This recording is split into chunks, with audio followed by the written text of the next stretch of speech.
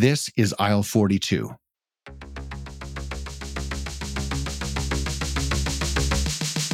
Okay, everyone, buckle up. I sat down with Ben Mand from Harmless Harvest. They're the ones who make the coconut water that even coconut water haters love, like me. Yeah, totally. Ben is a smart, passionate, and driven food executive that gives a damn about the future of food.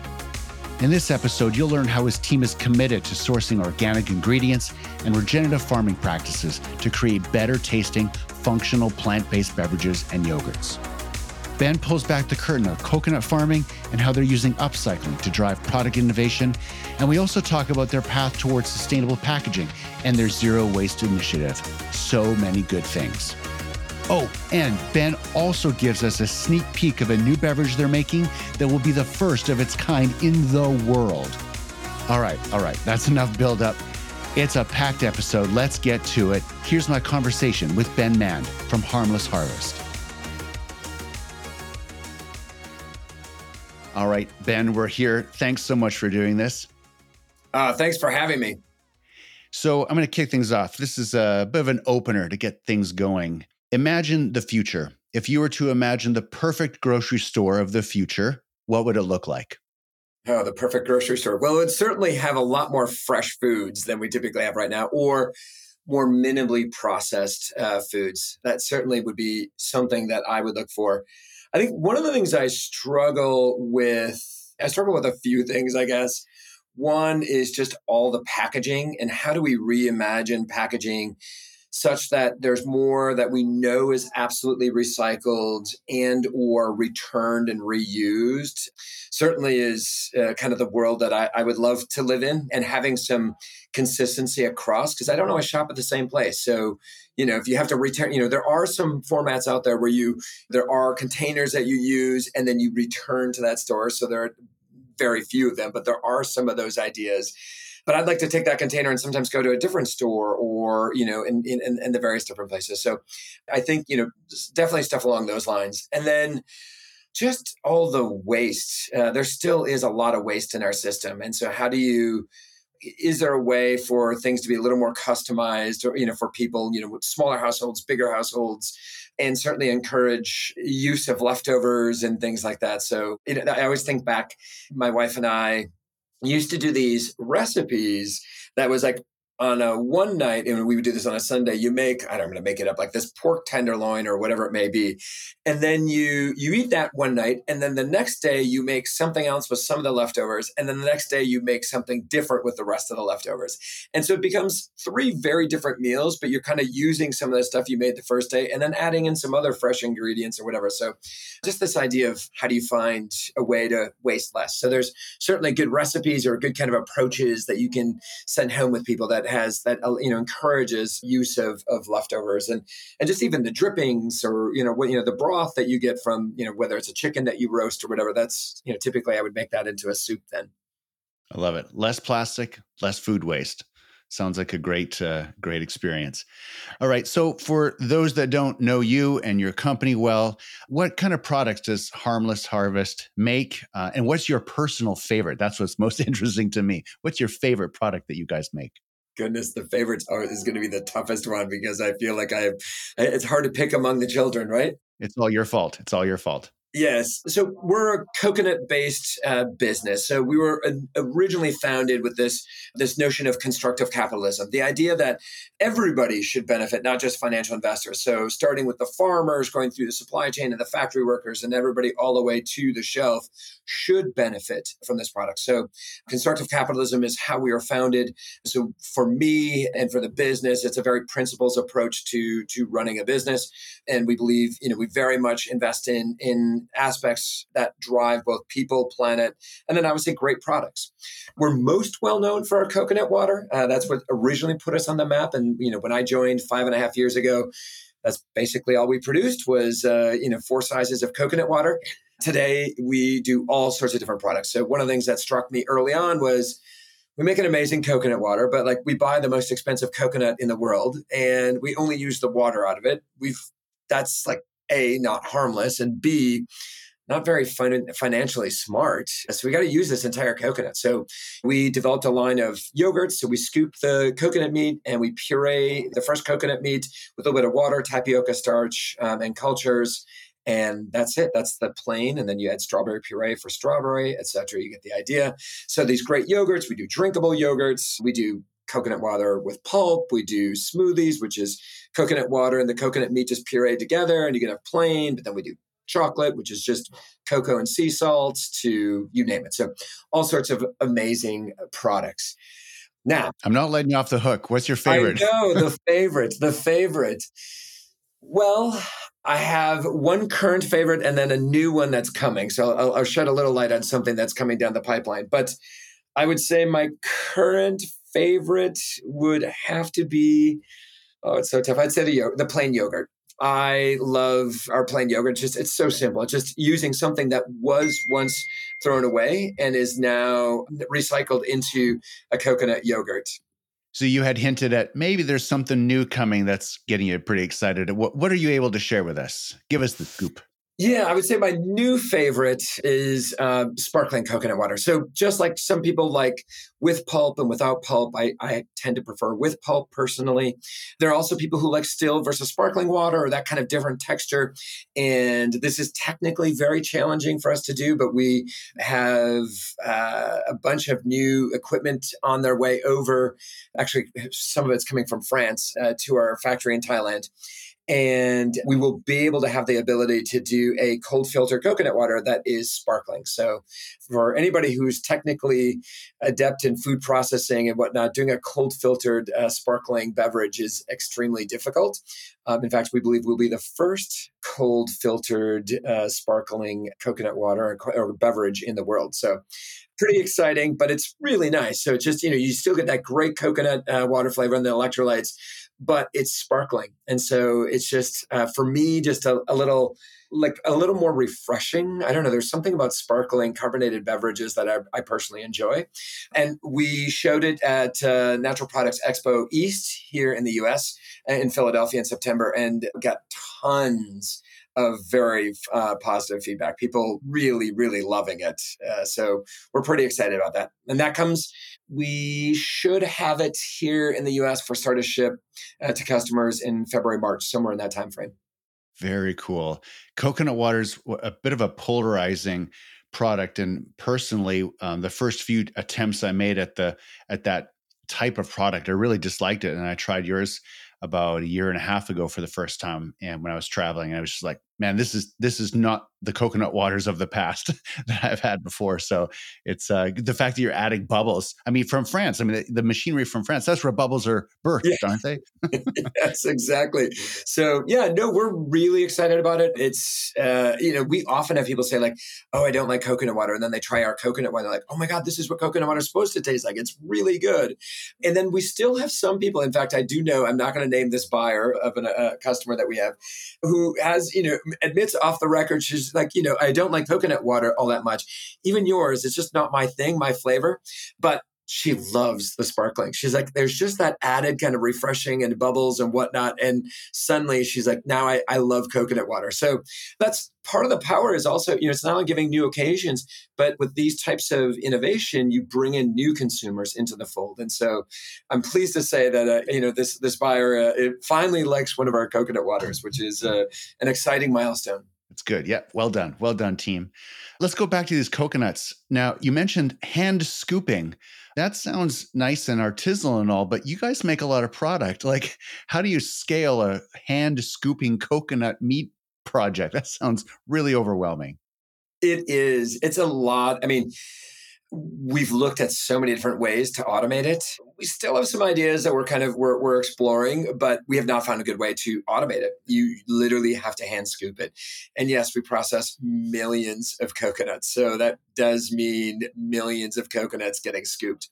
We've gotten far more efficient at it. It's a whole kind of setup and in a lot of labor and a lot of space. But we've gotten really efficient in just how we flow the coconuts, how we cut the coconuts, what we scoop, don't scoop. And there are different grades of what we'd say coconut meat. So some that is very thin, others that gets a little thicker. They lend themselves to different products. So it even gets more complicated in the grading system internally, and what we process into puree and what we process into the little dices that you get in your coconut water with pulp. So lots of different ways we use the coconut meat. And it is a very difficult thing to scale, but we have lots of people who are scooping, and we just keep expanding that. It's amazing. So let's stick with the team for a second here. You've got a team in the US, but you have a team abroad too. And I want to sort of piggyback off that with, you have a certification that's called Fair for Life. So I'd love to learn a little bit more about, like, what does that mean? And how does it build into and invest into the Harmless Harvest community and what you guys are building? Yeah, so Fair for Life, it's similar to, many people are asking, like, is that kind of like fair trade? And to some degree it is. So fair trade is really just at the source, and that's the same for us. So it's making sure that you're paying a fair price and that you're treating people humanely and appropriately. But Fair for Life goes all the way through the chain. So it's not only the farmers, but then the factory, and every partner we're working with has to be Fair for Life certified, or they themselves fair trade. And so it goes all the way through the chain of custody of making sure that everything's fair for life. And so, practically speaking, what it means for us is, number one, we do have a price floor for coconuts, and that is calculated by an outside firm, NGO that worked with Fair for Life to determine what is the a minimal wage for farmers when you're buying the coconuts. So one, there's that. Second is, for us, we on top of that set aside money for every coconut we buy. And then the local community, they elect their own board, and then they determine how they spend their dollars. And so we don't sit on that board. That is their, those are their funds to determine how they use. And they're used from anything from like health and wellness checkups, clean water. In fact, I was looking at the list of things that they're investing in right now. Some STEM, so for the schools, we actually separately also donate laptops and things like that. So as we use them, and at some point, let's say they're not as fast and whatever, but they're certainly perfectly fine for school settings where they don't have any computers. But STEM projects. And they had some more health and wellness checkups. They've actually, as we are transitioning to regenerative organic, they're starting to see really the benefits, because we subsidize the compost and we're doing beekeeping and whatnot. They themselves have chosen actually to invest some of their dollars into and match some of the stuff that we're doing from a regenerative organic, which to me is really powerful, because that's their choice to spend dollars there. And it really importantly demonstrates that they're seeing benefits from separately the investments that we're doing from a regenerative organic standpoint. So those are some of the things that you do from a Fair for Life. Yeah. So actually, that regenerative piece, in the media, consumers are hearing more about it, but in the grocery stores, on the shelves, there's not as many products or brands that are really pushing into that. You guys are leaning hard into it. Why is sourcing certified regenerative organic coconuts so difficult? It takes a long time. So I made the decision actually over 5 years ago now to start the transition to regenerative organic. And so we as leaders make, short-term and long-term decisions. This was one that we knew would be important in the long term. And I'm happy that we ultimately made that decision to move and transition to regenerative organic. It takes quite a while. So you also have to convince, because we don't own the farms ourselves. So we work with farmers, but we have to compel them and incentivize them to make the transition to regenerative organic. And so there have been farming practices for years and years. And one of the things that we've had to overcome is, as we do intercropping. So let's say we do mangoes or pineapple or whatever it may be, kind of interspersed, or coffee is another one we're doing. And we're looking at vanilla. There's a number of ones that we're testing in various different farms to ultimately find what is the crop that seems to make most sense. Farmers at first, and still a lot of farmers, worry about competition. They feel that they're going to get less yield on the coconuts, versus when you're picking nitrogen fixing cover crops, there's a symbiotic relationship with the different types of plants as you can choose them. And so overcoming that idea that you're going to compromise your current yields has been something that has taken a bit of time. Bees make sense. They intuitively, the pollinate and stuff like that. So they kind of get that. So the beekeeping is a little bit easier. We have some light nitrogen fixing cover crops. And those have been, at first, were a little bit difficult, but now they're seeing the benefit of it because on a whole bunch of levels. One is just practically speaking, it keeps the weeds at bay. So they don't have to weed. So they actually lowers their costs. And because there are canals in between each of these, the row of coconuts, you have less erosion. So they don't have to dredge as often. So again, it's lowering costs. And then we're going through a really bad drought right now. We see benefits in moisture levels. So when you have the cover crop, it holds the moisture better in the soil versus it drying up and evaporating. So we're seeing better moisture levels and we're seeing better soil health, both of which we're now starting to see start to translate into better yields on the farm. So it's in the early days, it's about proving. So we started with 13 farms. You prove out these things and you see those benefits, and then they talk to other farmers and other farmers come and visit their farms. And so that's how we've been. Now that you get some good experience and some good, learnings, some of the things we've changed along the way, but then now they're more willing to expand beyond that. And so the reason it's so hard is it takes a long time. And I have 28 agronomists working that are on staff, right? So you have to have a team of people going and visiting regularly with the farmers, and they're in the farms. I'm teaching them these principles, showing them how it really works. So it's a major investment, both in time and resources. But eventually, we did this not only for the environment, but this is just, any business is like, we also think it makes good business sense, right? Like if you can combat climate change and do right by the environment and it gives you better yields, that's great for farmers. One of our goals is that we need to raise their incomes by at least 10%. That's part of our transition to regenerative, is making sure that we're also increasing their incomes. But it also is long term, we think will be better yields for us. And so it benefits them, benefits the environment, and benefits us. That's amazing. And when you're talking about farmers, you're talking mostly about Thailand, I believe, correct? Yep. And you took your US team to Thailand recently to experience this and to, like, in full transparency, see and just connect with the whole side of the business. What was that journey like with your team? It was amazing. I mean, in the sense that, one of the things that separates Harmless Harvest from other brands is oftentimes there's just this 2% for, and it's just kind of at the end of the year, you write a check for, and it goes to some organization. And that is valuable and that is good. That is doing good.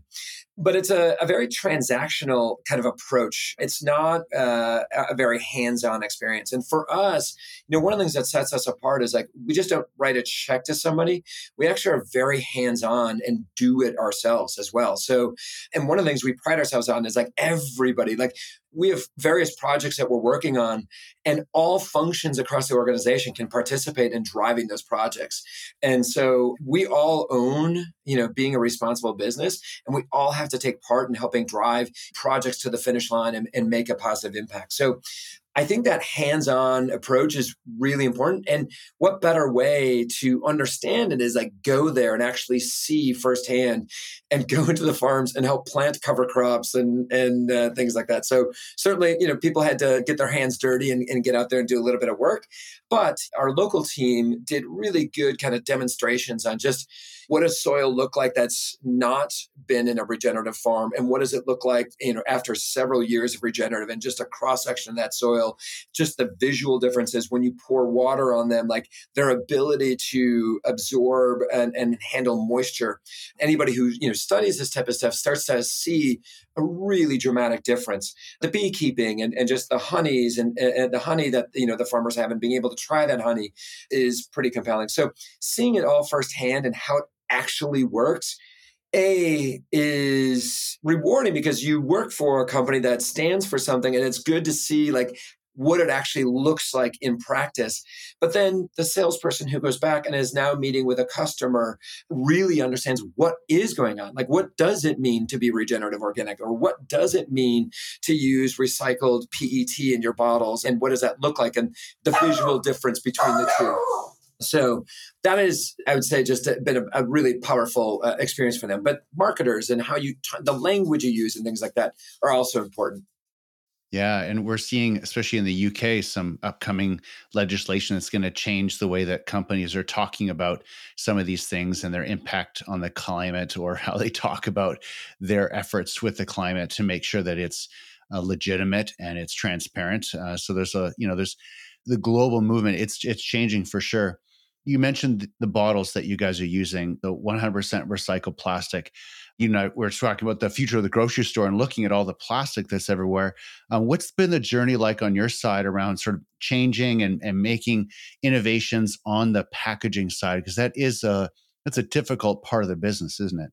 Yeah, I mean, packaging, and it's something I talked about right in the upfront, is something that's important in that, how do you find the package that is most environmentally friendly? And unfortunately, there's a lot of just misinformation out in the marketplace on like what is the right, the best packaging, and then there's just also a lot of packaging that's a little misleading, right? It looks like paper, let's say it's using paper, and people think it's compostable, but then they don't realize it's lined with plastic, and so they're putting in the compost bin, but actually, and then it gets composted, but it's actually full of plastic as well. So it's really helping consumers understand, what is their packaging, how to recycle, what's not recyclable, what is, the best impact. And I think we often think of like what is the best packaging based on how it's recycled or if it's recyclable or not.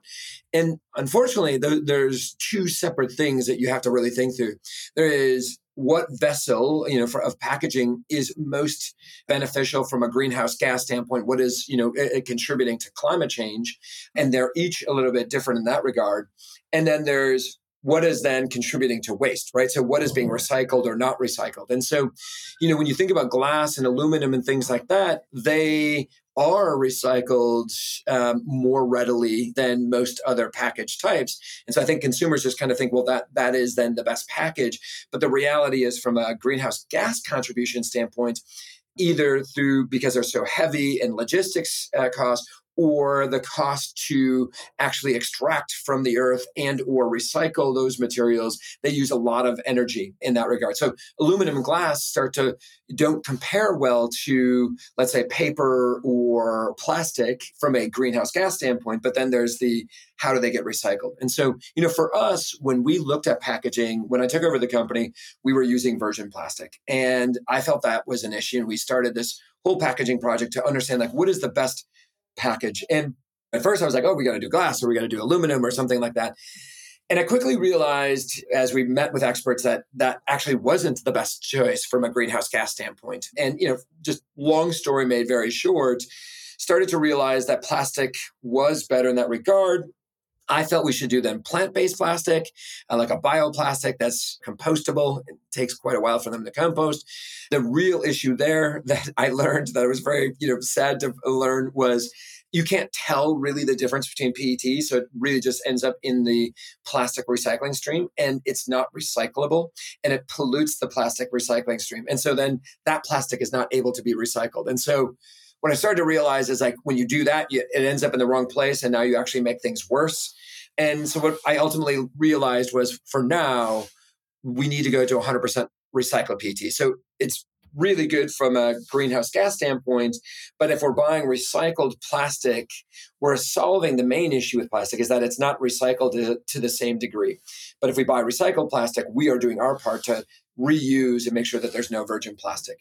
That all said, we're still working on, I have this pipe dream. My team thinks I'm crazy, but there is a company out there that's able to take like plant materials like coconut husk and create a paper out of it where you can then create ideally corrugate out of it. So I like the idea of being able to use our husks to, make the corrugate to ship our product.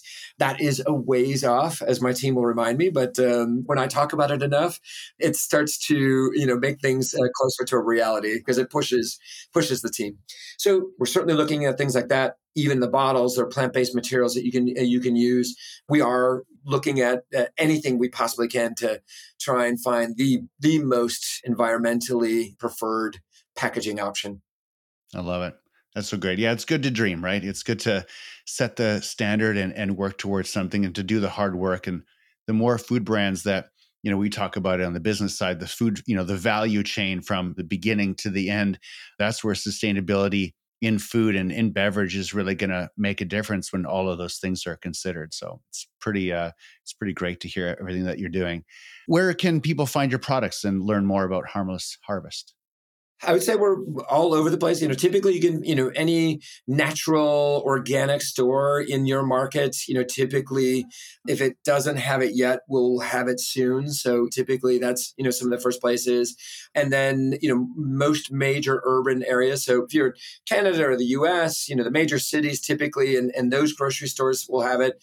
We do rotations at Costco in North America. So in some regions you might find Harmless at Costco. And then, certainly what we're working a lot on right now is what we call away from home channels. So beyond the typical grocery store or the typical natural co-op that you may visit or the mass retailers that you might visit, how do you get into airports and gas stations and more kind of the up and down the street of, we call it away from home consumption. And so that's probably an area that, we still have some opportunity on, across the board, but a big focus of ours now. That's awesome. Good deal. Well, thanks for doing this. Love the brand, love the product. The innovation of sparkling I can't wait to try it. I can't believe I missed my chance at Philadelphia. I can't wait to try it. That's awesome. Yeah, no, sparkling, I'm very excited about it. So you'll have to tell me what you think once you try it. Awesome. Good deal. Thanks a lot for doing this, Ben. Really appreciate it. Yeah, I appreciate it too. Thanks so much. Thanks for listening. What did I tell you? Ben is the real deal, and his team is making the future a better place through food. The next time you're shopping online or at the grocery store or on the go, grab a Harmless Harvest beverage and be sure to follow them on social. Before you jump to the next episode or turn your attention somewhere else, could you do me this one favor and do the podcast love thing? Hit the like button or the follow button or the subscribe button or whatever button your audio app has for you. And if you'd be so kind as to offer up a rating or a review, I'd be really, really happy. And if entering for a chance to win the monthly prize of a $250 grocery gift card interests you, go to aisle42podcast.com. There it is. I'm done. I'm out of here. I'll see you in the future.